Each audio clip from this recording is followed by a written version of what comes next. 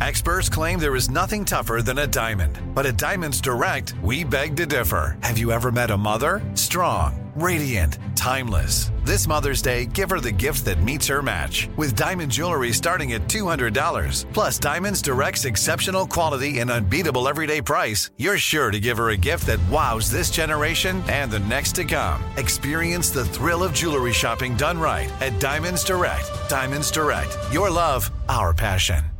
When you think about the future, what kind of technology do you envision? Whatever the future holds, artificial intelligence will undoubtedly be at the heart of it all. Join Graham Class as he hosts Season 2 of Technically Speaking, an Intel podcast, and hear from the minds transforming healthcare, retail, entertainment, personal computing, and more with the help of AI. Tune in every other Tuesday and explore the latest technology that's changing our world today and creating a more accessible tomorrow. Listen to Technically Speaking, an Intel podcast on the iHeartRadio app, Apple Podcasts, or wherever you get your podcasts.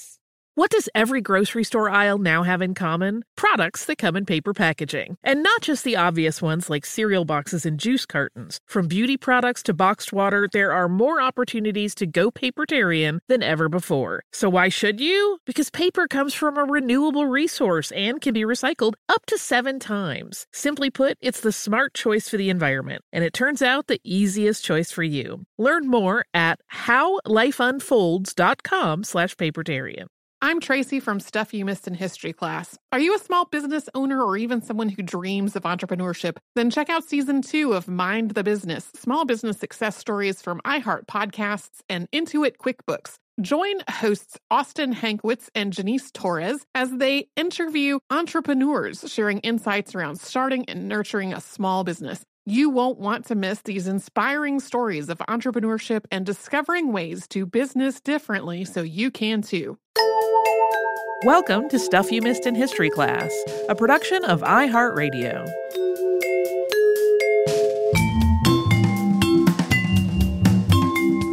Hello and welcome to the podcast. I'm Tracy V. Wilson. And I'm Holly Fry. It is time for Unearthed. Hooray. Woo! If you are brand new to the show, about 4 times a year, we take a look at things that have been literally and figuratively unearthed over the last few months. So even though this is coming out later in October, it does not include things that have been unearthed in October. It's just, it ends at the end of September. This episode, because it's a 2-parter, we are going to have lots of updates of previous episodes, some oldest things, animals. There were a lot of animal finds this time around, and graves. And then next episode, we'll have the exhumations and shipwrecks and the books and letters and the edibles and potables. A lot of longtime favorite things are going to be in that episode as well. So let's get started. All right. So we've got a few updates to kick us off. Craft store chain Hobby Lobby has come up on Unearthed in 2017, 2018, and 2020. First, for agreeing to pay a fine for having acquired historical and cultural objects that had been brought into the U.S. illegally, and then for those items being repatriated to Iraq, and then most recently for U.S. efforts to return one particular object, which is known as the Gilgamesh Dream Tablet, to Iraq. Some of these looted and stolen objects were intended for display at the Museum of the Bible, which is funded by Hobby Lobby founder Steve Green. And in earlier installments of Unearthed, we also talked about the discovery that none of the Dead Sea Scrolls fragments in that museum's collection were actually authentic. So yes, we've talked a lot about Hobby Lobby. The Gilgamesh Dream Tablet that's been part of that latest round of news, Hobby Lobby purchased that through Christie's auction house. And Christie's had documentation saying that the tablet's purchasing history was all above board, but that documentation had been forged. That is something that Christie's has maintained that it did not know when it sold the tablet to Hobby Lobby.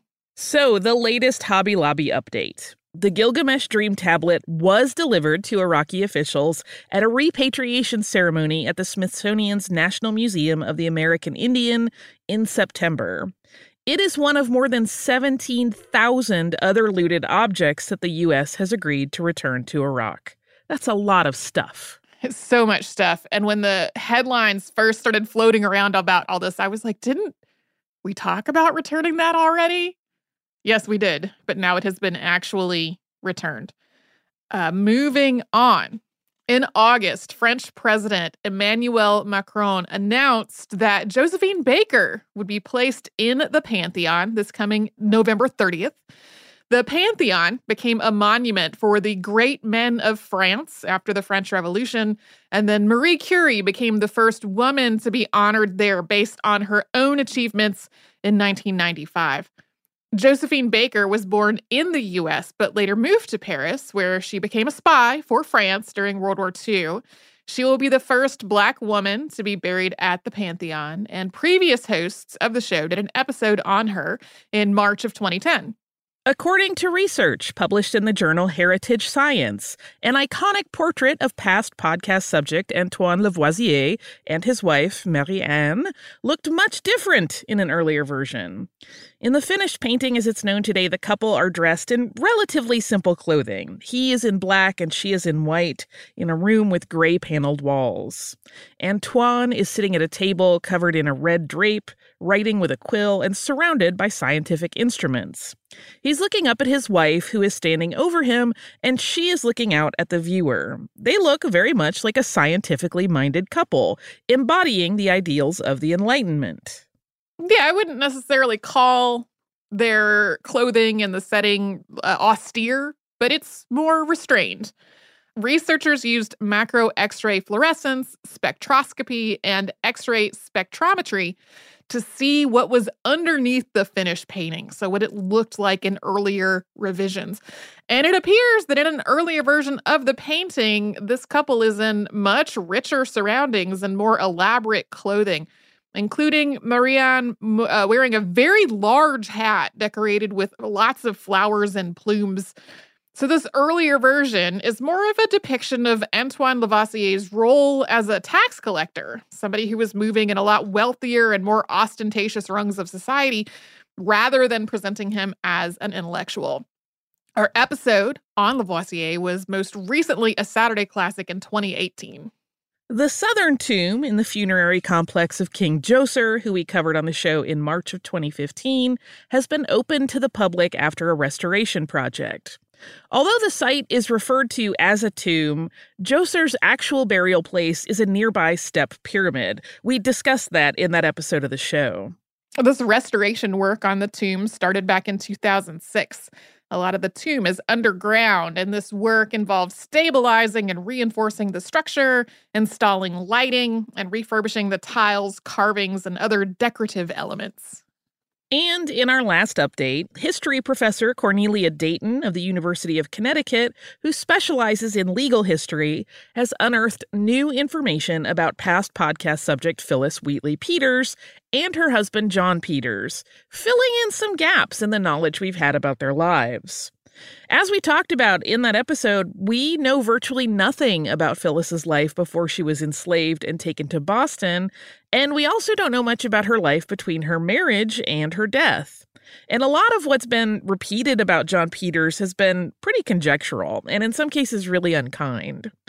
Dayton found details that provide more specifics and context through 18th century legal papers. This research was published as an open access paper, meaning everyone can read it for themselves. It is titled Lost Years Recovered, John Peters and Phyllis Wheatley Peters in Middleton. That's in the New England Quarterly. And Dayton has also launched the Wheatley Peters Project to explore their lives while they were living in Middleton, Massachusetts. That was between 1780 and 1783. Our episode on Phyllis Wheatley came out on March 5th of 2018. So moving on, we now have a few finds that are being described as the oldest. First, researchers in the Balkans have unearthed the oldest cosmetics ever found in Europe, and they're possibly even older than the oldest known cosmetics from ancient Egypt and Mesopotamia. These were in small 6,000-year-old ceramic bottles that were first found in 2014, and a recent analysis has shown that they contain traces of cerussite, also called white lead, along with animal fat, beeswax, and plant oils. This all suggests that this was a substance meant to be used on the skin. The team also found long, thin stone tools nearby, which may have been used to extract the substance from these tiny bottles. When we say tiny, some of these measure just a couple of centimeters long. They're so small that at first researchers wondered if they might be some kind of a children's toy.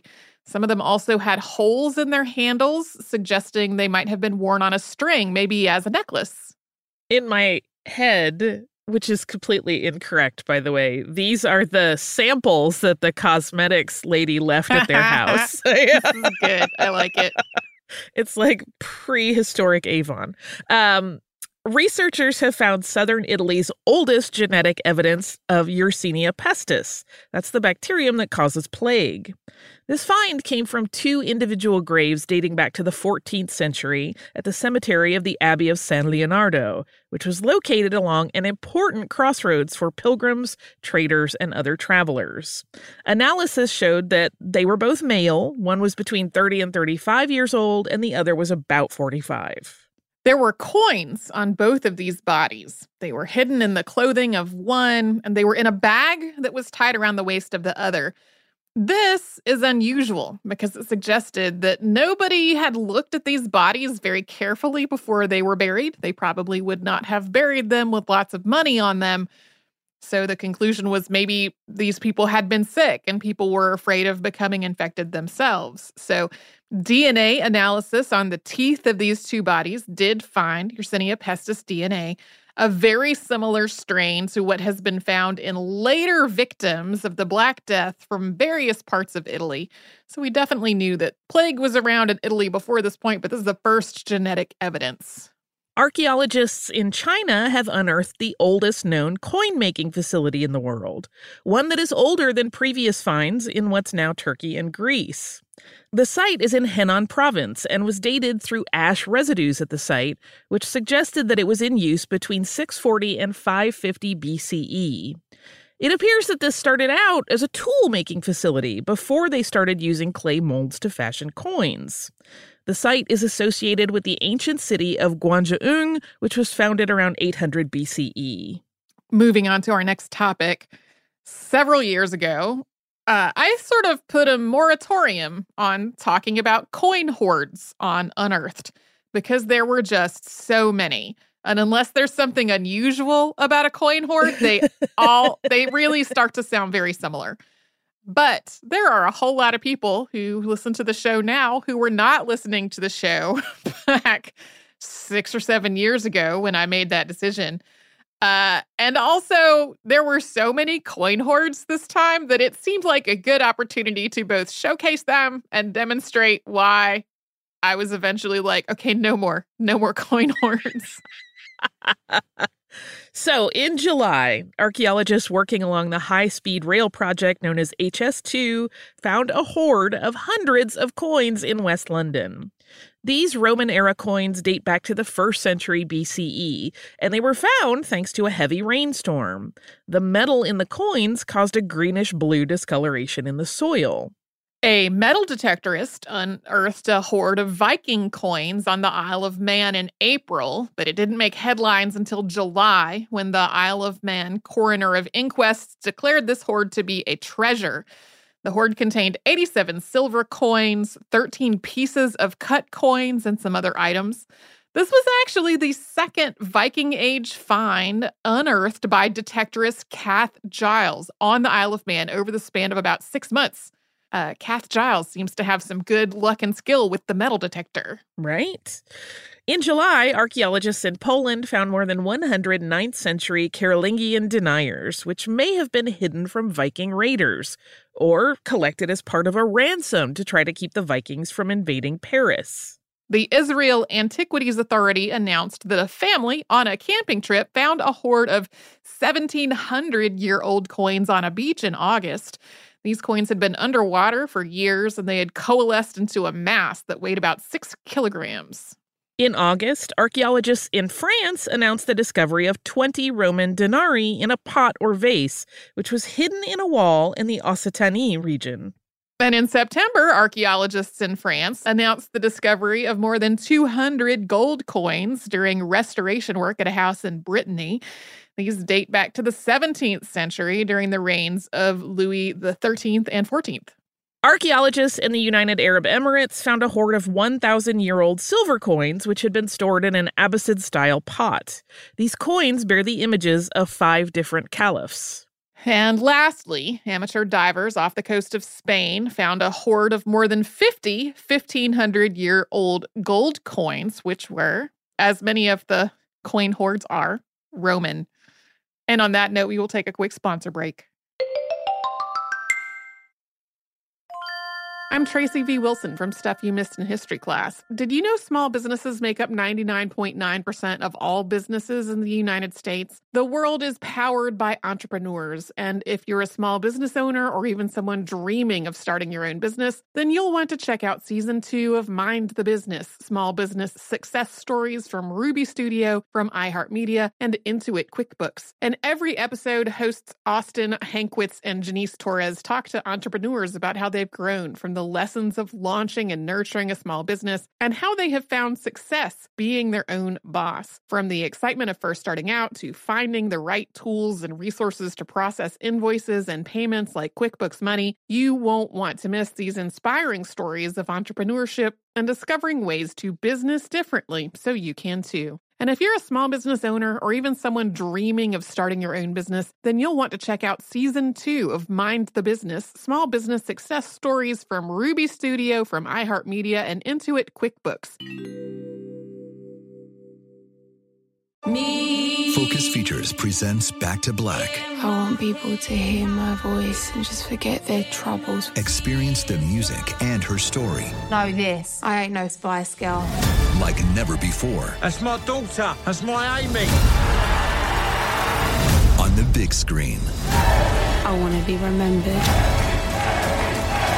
for just being me. Amy Winehouse, Back to Black, directed by Sam Taylor Johnson. Rated R, under 17, not admitted without parent. Only in theaters May 17th. Planning your next trip? Choice Hotels has a stay for any traveler you want to be, with 22 brands and over 7,400 locations. Whether you're a business traveler, a family road tripper, someone who wants to seek out history and maybe make your own, or just planning a quick getaway, Choice Hotels has a stay for any you. Like a Cambria Hotel, where you can be a cocktail connoisseur and sip locally inspired craft beverages at downtown locations in the center of it all. This is a fun way to visit cities with a lot of history and a lot of fun in mind. Or a Radisson Hotel for all our productivity powerhouses out there. With flexible workspaces and on-site restaurants, you'll get the most out of your work trip. You'll get the coffee, the Wi-Fi, and the work done. And we can't forget about Comfort Hotels. Imagine you're a family road tripper, waking up in your big spacious room and then heading down to a free hot breakfast for the entire family, including waffles. So you'll be well fed and ready for the day's adventure, even if that's just relaxing. After that, you're spending all afternoon relaxing by the pool. You deserve it. What are you waiting for? Join Choice Privileges and start earning points toward your next stay. Find a stay for any you. Book directly at choicehotels.com, where travels come true. Looking to part ways with complicated, expensive, and uncertain shipping? Then give your business the edge it needs with USPS Ground Advantage shipping from the United States Postal Service. Keep everything simple with clear upfront pricing and no unexpected surcharges. Keep things affordable with some of the lowest prices out there. And keep it all reliable with on-time ground shipments. It's time to turn shipping to your advantage. Learn how at USPS.com/advantage. USPS Ground Advantage. Simple, affordable, reliable.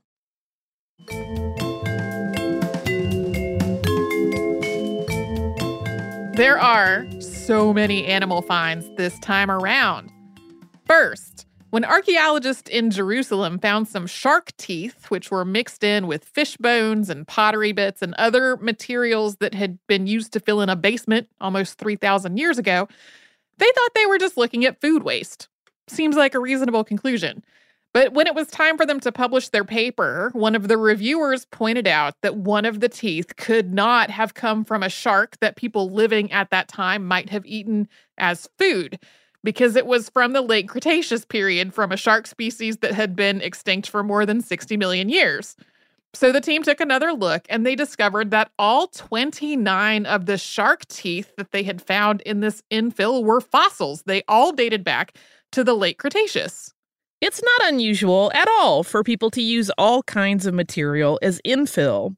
Previous editions of Unearthed have even included things like wrecked ships, but it is still not entirely clear why these fossils were gathered all in one place before being used that way. The nearest location where similar fossils have been found is about 80 kilometers away. These teeth don't have wear marks to suggest that they were ever used as tools, and they also don't have holes or other markings to suggest that they were mounted or used as jewelry. One idea is that they were just somebody's collection, which may be the most likely scenario, but there's really no hard evidence to back that up. There's also, if it was someone's collection, who decided to use that person's shark tooth collection as infill. They're like, oh, that person's gone now, and this stuff is in our way. Let's just... Listen, it's going to happen to all my Star Wars stuff. I know. It's going to happen. Next up, a team led by researchers from the University of York has been studying 17th century canine feces to learn more about the lives of sled dogs and the humans who worked with them. This work was part of ongoing work at the Nulaktuk Archaeological Site in what's now Alaska. Kaniktut Incorporated, which is an Alaska Native Village corporation, was part of this project, along with the University of Copenhagen, the University of Aberdeen, and the University of British Columbia. The team studied the proteins in frozen paleofeces to figure out what the dogs ate, finding evidence that they consumed the muscles, bones, and intestines of various species of salmon. One of the samples also contained a canid bone fragment, suggesting that the dogs consumed the meat of other dogs after they had died, or at least gnawed on their bones. Some of these details are tricky to puzzle out, though. In Arctic communities, dogs generally rely on humans for their food throughout the winter, and that's something that requires a lot of resources. So getting a sense of the diets of working sled dogs carries over to how humans used and allocated those resources, especially during the colder months. But during the summer, the dogs may be fed less often or not at all. And that means that their diets are made up of foods that they hunt or scavenge for themselves. So when looking at this species, it's not necessarily clear that what the dogs ate was something a person intentionally fed to them, or something that they hunted or scavenged. We really couldn't remember if the next thing is something we have ever talked about before, because we have talked about an assortment of different pigeons and several different lost battalions on the show. But on October 4th, 1918, during World War I, a group of U.S. troops, later nicknamed the Lost Battalion, had been cut off from the rest of their unit and surrounded by Germans. Soon, they were caught in crossfire and being shelled by American artillery because they didn't realize they were there. Major Charles W. Whittlesey tried to use pigeons to send messages about what was happening. Finally, the battalion's last bird, which was a pigeon named Cher Ami, made it, but only after being seriously injured. The message got through, though, and the Lost Battalion was relieved on October 7th. Cher Ami survived these injuries and lived for about another 8 months, becoming something of a media sensation. A taxidermist at the Smithsonian National Museum of Natural History mounted the bird's remains in 1919. But there were discrepancies in descriptions of whether Cher Ami was male or female. The Army Signal Corps referred to the bird as she, while Smithsonian records used he.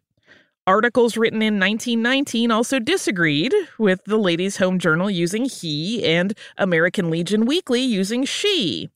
And, of course, there's also been some debate about whether this specific bird that wound up in the Smithsonian's collection really is the same bird that carried Major Whittlesey's message about the Lost Battalion.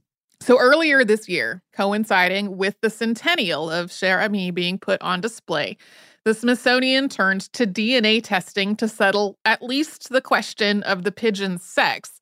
So sex chromosomes in birds work a little differently than in humans. And in humans, sex chromosomes are really just one part of a complex process that involves other genes and hormones and other factors.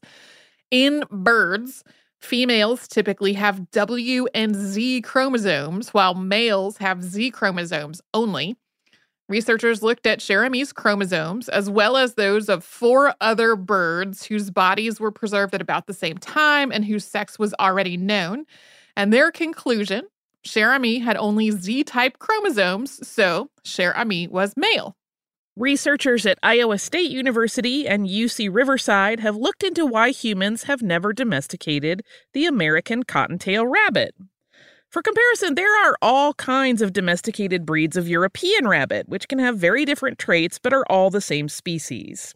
In particular, the team looked at the use of rabbits in the city of Teotihuacan in what's now Mexico, where people clearly lived with rabbits for more than 1,000 years, feeding them, housing them, using them as food, or to feed to carnivorous animals, and using their fur, but never truly domesticating them. So this team's conclusion is that it's all about the rabbit's social behavior, not the human's treatment of them. European rabbits are social. They live together in warrens in a way that people can reasonably replicate for rabbits in captivity. But American cottontail rabbits are more solitary. They tend to fight with each other if they are housed together.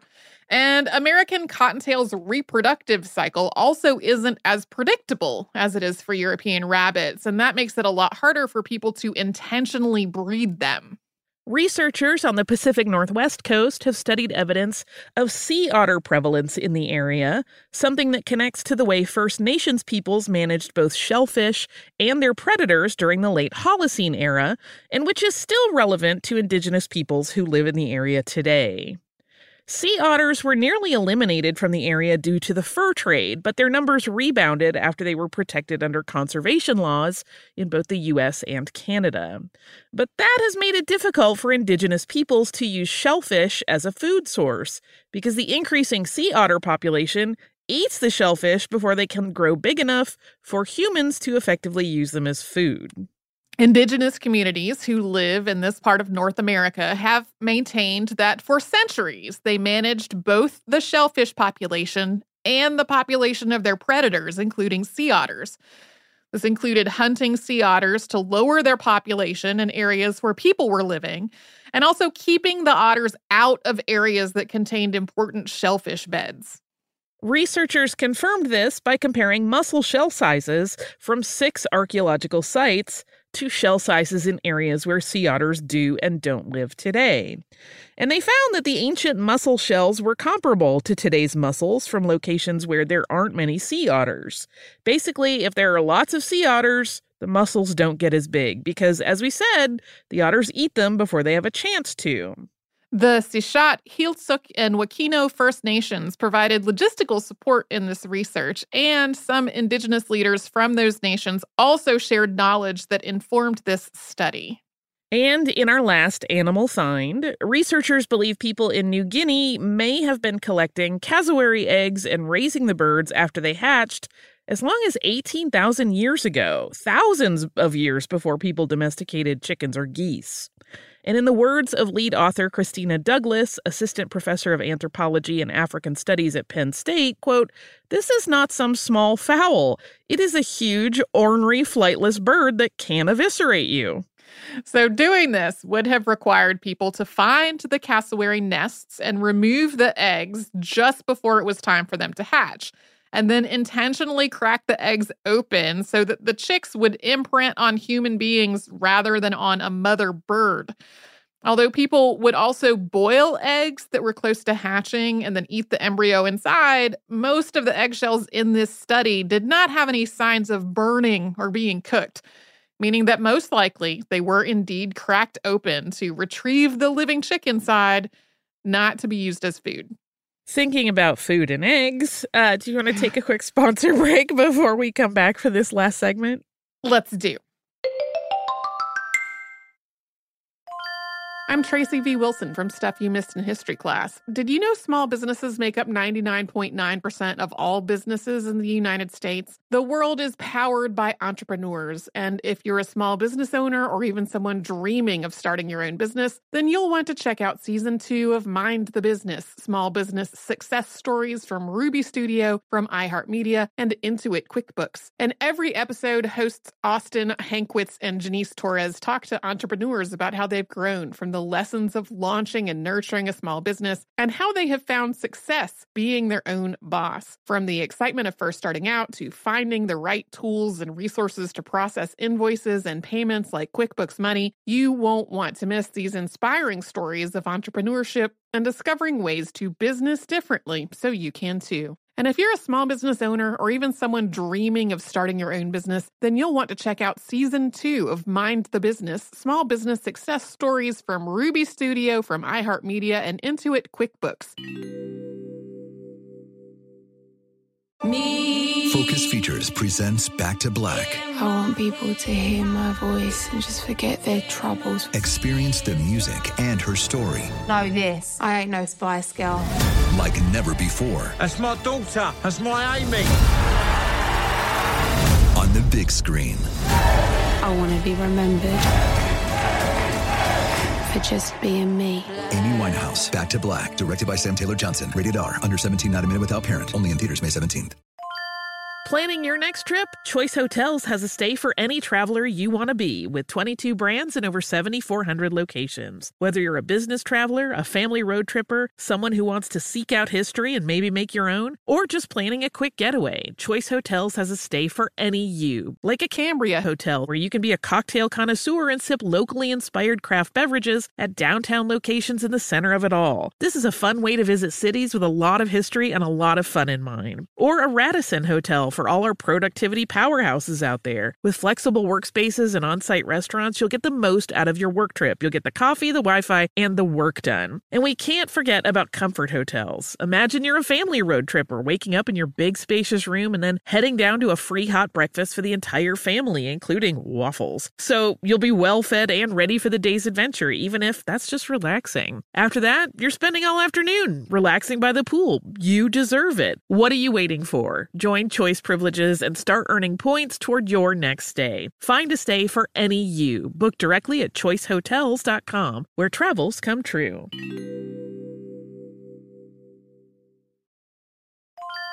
Say goodbye to complicated, expensive, and uncertain shipping, and say hello to an advantage with USPS Ground Advantage shipping from the United States Postal Service. Every business faces challenges, but shipping shouldn't be one of them. So keep things simple with clear, upfront pricing. And no unexpected surcharges for Saturday deliveries, residential deliveries, or fuel. Keep things affordable with some of the lowest prices out there, helping you counter the rising costs of doing business with a budget-friendly alternative. And keep things reliable with on-time ground shipping, ensuring your shipments get to where they need to go while maintaining your hard-earned reputation. USPS Ground Advantage is your ticket to easy, cost-effective, and dependable shipping. It's the complete delivery service your business needs to rise above the competition. There's never been a better time to turn shipping to your advantage. Learn how at USPS.com/advantage. USPS Ground Advantage. Simple, affordable, reliable.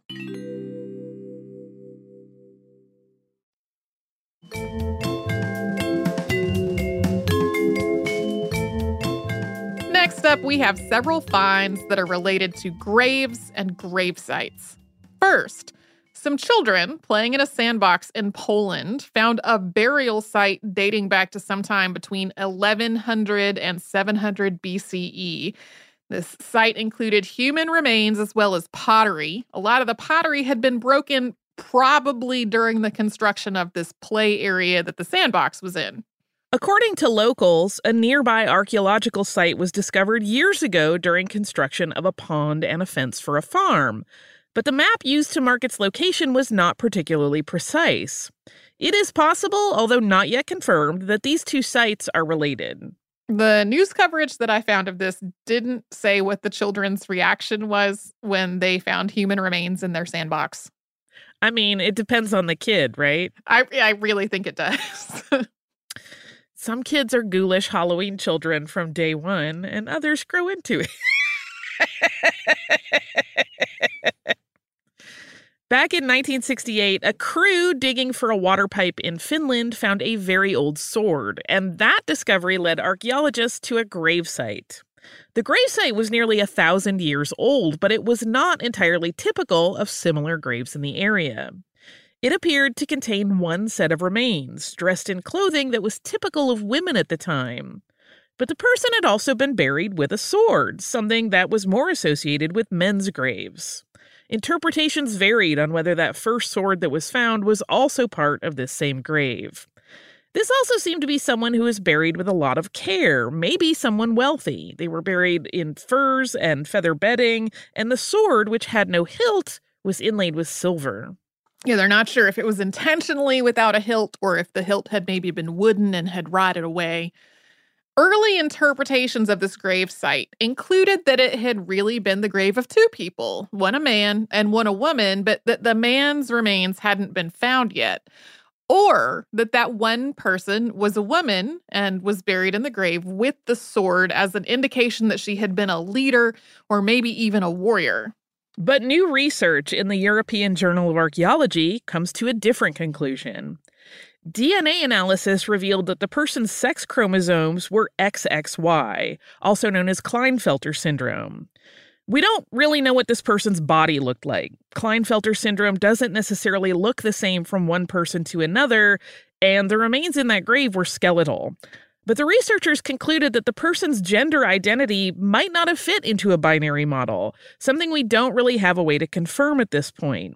But the items that were placed in the grave and the care with which the person was buried do suggest that they were very highly respected in their community. Next up, back in 2018, a crew working at a golf course in Lincolnshire, England, found a Bronze Age coffin. A team of archaeologists and archaeology students happened to be doing fieldwork in the area, and they came to assist. Historic England announced the results of research into this find in September. The coffin had been made from a hollowed-out oak tree, and an axe was placed in it along with the person being buried. The axe in particular is a rare find, since both the wooden haft and the stone head survived. The coffin is about 4,000 years old, and it's one of only about 65 similar coffins found in Britain. Preservation work is ongoing for both the coffin and the axe, something that is time-consuming because both of those items were waterlogged. We have talked about people buried together on the show before. This time, a burial found this year in Shanxi province seems to be that of a couple who were buried together and intentionally posed in a loving embrace. This find dates back to sometime between the 4th and 6th centuries, and it's believed to be the first burial of its kind discovered in China. There are at least 2 other joint burials from the same period that have been discovered in China, but not with this apparently intentional positioning. This find was written up in a paper titled Eternal Love Locked in an Embrace and Sealed with a Ring, a Xinbei couple's joint burial in North Wei era, China. That was in the International Journal of Osteoarchaeology. Back in 1991, researchers found a Byzantine warrior's skull in the grave of a 5-year-old child who was buried at a fort. It's not known whether the warrior and the child were connected to each other in some way, or if the child's grave was just a convenient place to bury the head. The warrior had likely been killed and decapitated when the Ottoman army took the fort roughly 650 years ago, and their friends or family probably didn't have access to the rest of the body and had to bury that head in secret. A paper about this burial site was published back in 2017, but a paper in the journal Mediterranean Archaeology and Archaeometry in September looked at this skull, specifically that the warrior had successfully recovered from having a badly broken jaw. The jawbone had been broken in two, but somebody had stabilized the bone as it healed by threading wire around this person's teeth. Based on the lack of discoloration around the teeth from the wire, it was probably made of gold. This basic technique was described in writings that were attributed to Hippocrates that were written centuries before this warrior's injury was treated. Based on the condition of the jaw, this warrior lived for another 10 years after the jawbone break. Moving from graves to gravestones, in August, an auctioneer planning an estate auction discovered that a marble slab that had been used to make fudge was actually a gravestone. I feel like that's a business model right there. It's really not clear exactly how the gravestone came into the family's possession. The woman who was using it was still living, but had Alzheimer's, and her family was going through her belongings after she had been moved into long-term care. The gravestone belonged to Peter J. Weller, who had died in Lansing, Michigan in 1849. A little less than 30 years later, his grave had been moved from Oak Park Cemetery to Mount Hope Cemetery, and for some reason, the gravestone did not make the move along with the body. When the family and the auctioneer realized that they had his gravestone, they contacted Friends of Lansing's historic cemeteries for help. Although the organization was not able to find any living relatives of Peter Weller, they did discover that he had 2 daughters and a daughter-in-law buried at Mount Hope Cemetery. They have now restored his gravestone and returned it to the cemetery and restored his daughter's headstones as well. The daughter-in-law's stone had already been restored. And our last thing to discuss in this first part of our Autumn Unearthed. The Columbian Harmony Cemetery was a Black cemetery established in Washington, D.C. in 1859. Some pretty prominent people were buried there, including past podcast subject Marianne Shadd Carey, who was a writer, a lawyer, and an activist, and Elizabeth Keckley, who had been enslaved from birth but purchased her own freedom in 1855 and later became Mary Todd Lincoln's dressmaker. More than 35,000 people were ultimately buried at Columbian Harmony Cemetery. In the 1960s, the cemetery was closed, and all of the bodies buried there were moved to Maryland, in part to make way for a metro station. But the gravestones were not moved with the bodies. They were sold or given away, and most of them were lost. Then, in 2016, Virginia Senator Richard Stewart discovered some of them on property that he had purchased. They had been used to control erosion along the Potomac River. This is obviously an appalling situation. And in August, 55 of those gravestones were moved to National Harmony Memorial Park in Prince George's County, Virginia, where they will be part of a memorial garden. A restorative justice nonprofit called the History, Arts, and Science Action Network has also been looking for the living descendants of the people whose gravestones these are to research their histories. Virginia has approved a $4 million expenditure to recover and restore the headstones and to create a memorial to the people who were originally buried at the Columbian Harmony Cemetery. More work on this project is expected this fall. And that is where we are going to leave off for this installment of Unearthed, and we will pick up with lots more stuff on Wednesday. Do you have listener mail in the meantime? I do. This is from Laura, and it's about our Aleister Crowley episode. And Laura wrote, "Hi, Holly and Tracy. It was very exciting to hear your recent episode on Aleister Crowley. I will confess that I knew very little about him before this episode, other than that he was an owner of the Boleskine House, which I happened to visit a few years ago on a trip to Scotland. I thought you might find it interesting to know that the house has a nearby cemetery where the Fraser clan of Outlander fame has their family burial plots. Right near the Fraser gravestones is a small shed, which is rumored to have been used for black magic rituals. Of course, we stuck our heads in and took some pictures. There were some symbols on the walls of the shed, but I truly couldn't tell if they had been there for decades or if a recent visitor had made them. I found it to be a delightful mashup of magic lore, Outlander history, and a bonus of Loch Ness as the backdrop. My friend and I only happened to discover this place because of our Airbnb host who wanted to make sure we took the most interesting drive to our next destination. I truly appreciate the insight of locals on road trips. Later that day, we also happened to see our first white hairy coo, the only white one we saw during the trip. A photo of this cow is attached. We had been looking to see hairy coos the whole trip, and I happened to spot this one on a hill while we were driving past. I made sure to do a quick U-turn and go back for a photo. Thank you for your work on stuff you missed in history class. I love learning from you both, and it's clear to me as a listener how much effort and attention you put into your work, Laura. So thank you, Laura, for this email. Number one, this picture of the hairy coo. If you have not seen a hairy coo, it is a cow with very long hair. Which, you know, it doesn't resemble most of the cows that I have seen in my life. It reminded me a bit of when I was in Iceland back some years ago. There are feral sheep in Iceland, and we saw one, I think only one the whole time we were there, that looked like something out of a Miyazaki movie, and like the the look of its face and the sheer like it wasn't a densely packed wool. It looked more hairy like this cow does. Anyway, it reminded me a bit of that. Also, Boleskine House, a word that I could swear I either looked up or heard someone say, but if I did that, they were wrong because we said it wrong on the show. So again, thank you, Laura, for sending all of these pictures. I could just look at this hairy coo all day.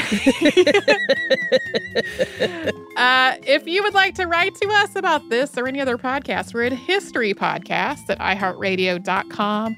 And we're also all over social media at Missed in History. That's where you'll find our Facebook and Twitter and Pinterest and Instagram. And you can subscribe to our show on the iHeartRadio app or wherever else you'd like to get your podcast.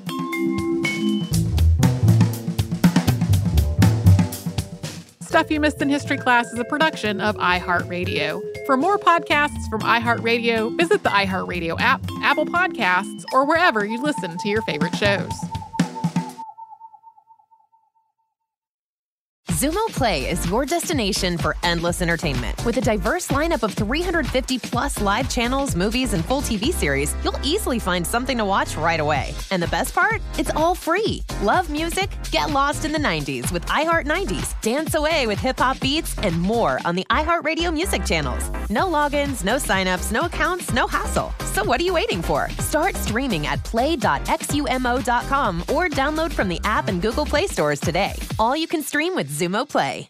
Xfinity has free premium networks for everyone this month, no matter what kind of entertainment you love. Addicted to true crime? Catch killer cases and more spine-tingling shows on A&E Crime Central. Crave adventure? Explore Asian action movies on Hi-Ya. Searching for something extreme? Check out skating, snowboarding, and more on Fuel TV Plus, the global home of action sports. And find crowd-pleasing bops on iHeartRadio's Hit Nation playlist. There's new free shows and movies to love every week. Say free this week in your Xfinity voice remote. This is Raquel Willis from Queer Chronicles. Right now, there are close to 500 anti-LGBTQ+ bills in state legislatures across the country. Lambda Legal is leading the charge against these hateful bills that target mostly trans and non-binary people. You can fight discrimination and help write the next chapter of Lambda Legal history. To learn more about their open cases and to donate, visit lambdalegal.org. That's lambdalegal.org. Hey everyone, this is Jodie Sweetin from the podcast How Rude, Tanneritos. I've been needing a quick getaway with my family, and the 2024 Hyundai Santa Fe is the perfect vehicle to take us there. It has standard third-row seating, so I'm able to pack my entire family, plus pets, in the car, while also having enough room for our camping essentials. Available H-Track all-wheel drive will get us through any dirt trails, and available dual wireless charging pads will ensure we never have to worry about getting stuck with a dead phone in the middle of nowhere. Visit HyundaiUSA.com or call 562-314-4603 for more details. Hyundai, there's joy in every journey.